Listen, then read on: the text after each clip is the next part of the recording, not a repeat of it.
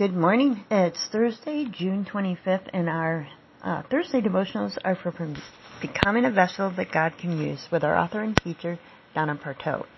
I'm actually going to read this entire passage because it's about letting go of the pain in the past, and I think the story that's told in this is pretty important. So bear with me, because if you have the book, I apologize, but if you don't, I want you to get the full gist of this. So here it goes, and this is all from Donna Partow. In recent years, dredging up the past has become a popular pastime. As someone who would qualify for virtually every 12-step group on the market, I know there is certainly value in understanding our past. However, if we really want to become a vessel God can use, we need to let go of the pain.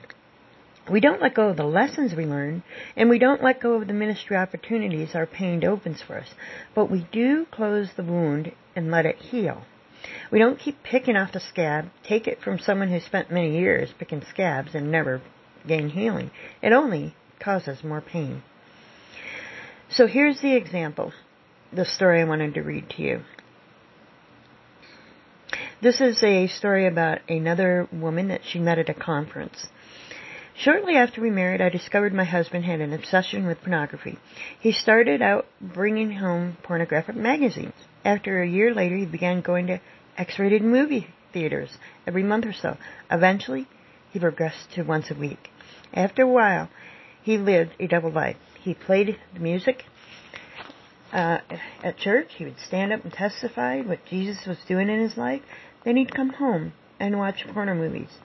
Women in the church would say, "You're so lucky to have such a godly husband." But they had no idea what was going on behind closed doors. This ages this a bit. When VCRs became popular, he bought one for the express purpose of watching porno at home. I would put my children in the car and drive around until 3 o'clock in the morning just to shield them from the garbage that was being poured into our home. As time went on, the movies became more explicit and more violent. He'd always tell me about them, whether I wanted to hear it or not. At this point, and they were 9 years into their marriage, his addiction had grown from over-the-counter magazines to more than 15 hardcore X-rated movies per week. If I tried to stop him from watching, he'd become angry and violent. If he did not watch them, he became perverted and violent. There was no winning. It was sheer insanity. During this time, he went from a loving husband to a man who physically abused his family and sexually abused his wife.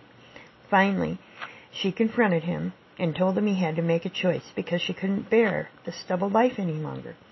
She couldn't bear the lies. She told him to choose between his pornography or his family and his God. And the next day, he committed suicide. Her name was Valerie. And so how does Valerie come to grips with today's lesson? How does she accept that a sovereign God, has allowed these painful experiences in her past? This book isn't about theory, it's about reality. And she says it was all worth it for her ministry. I have today for the ministry for hurting women that she has. I know I'm exactly where God wants me to be, and there's no way I could be there without first living through the pain. Anybody else relate to that? Sometimes we can't minister to people until we've been through stuff. And God uses our past to change other people's future. So how can we be completely emptied of the past so it doesn't control us? Look to the potter and be emptied of the past. If you do, you will be absolutely astounded by watching the world with what he can accomplish through your life. Wow. So there's going to be some questions that what will you do with your pain? Will you allow it to cleanse you and transform you into the vessel God can use to minister to the hurting world? Will you let it make you bitter? You know what? This choice is entirely up to you. Good stuff here today. Don't let the pain of your past control your future, and turn your painful experiences into ministry to others. Amen, amen, girlfriends. That's what my book's all about.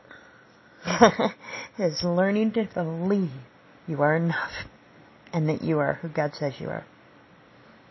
You have an awesome day, and do remember, you are who God says you are.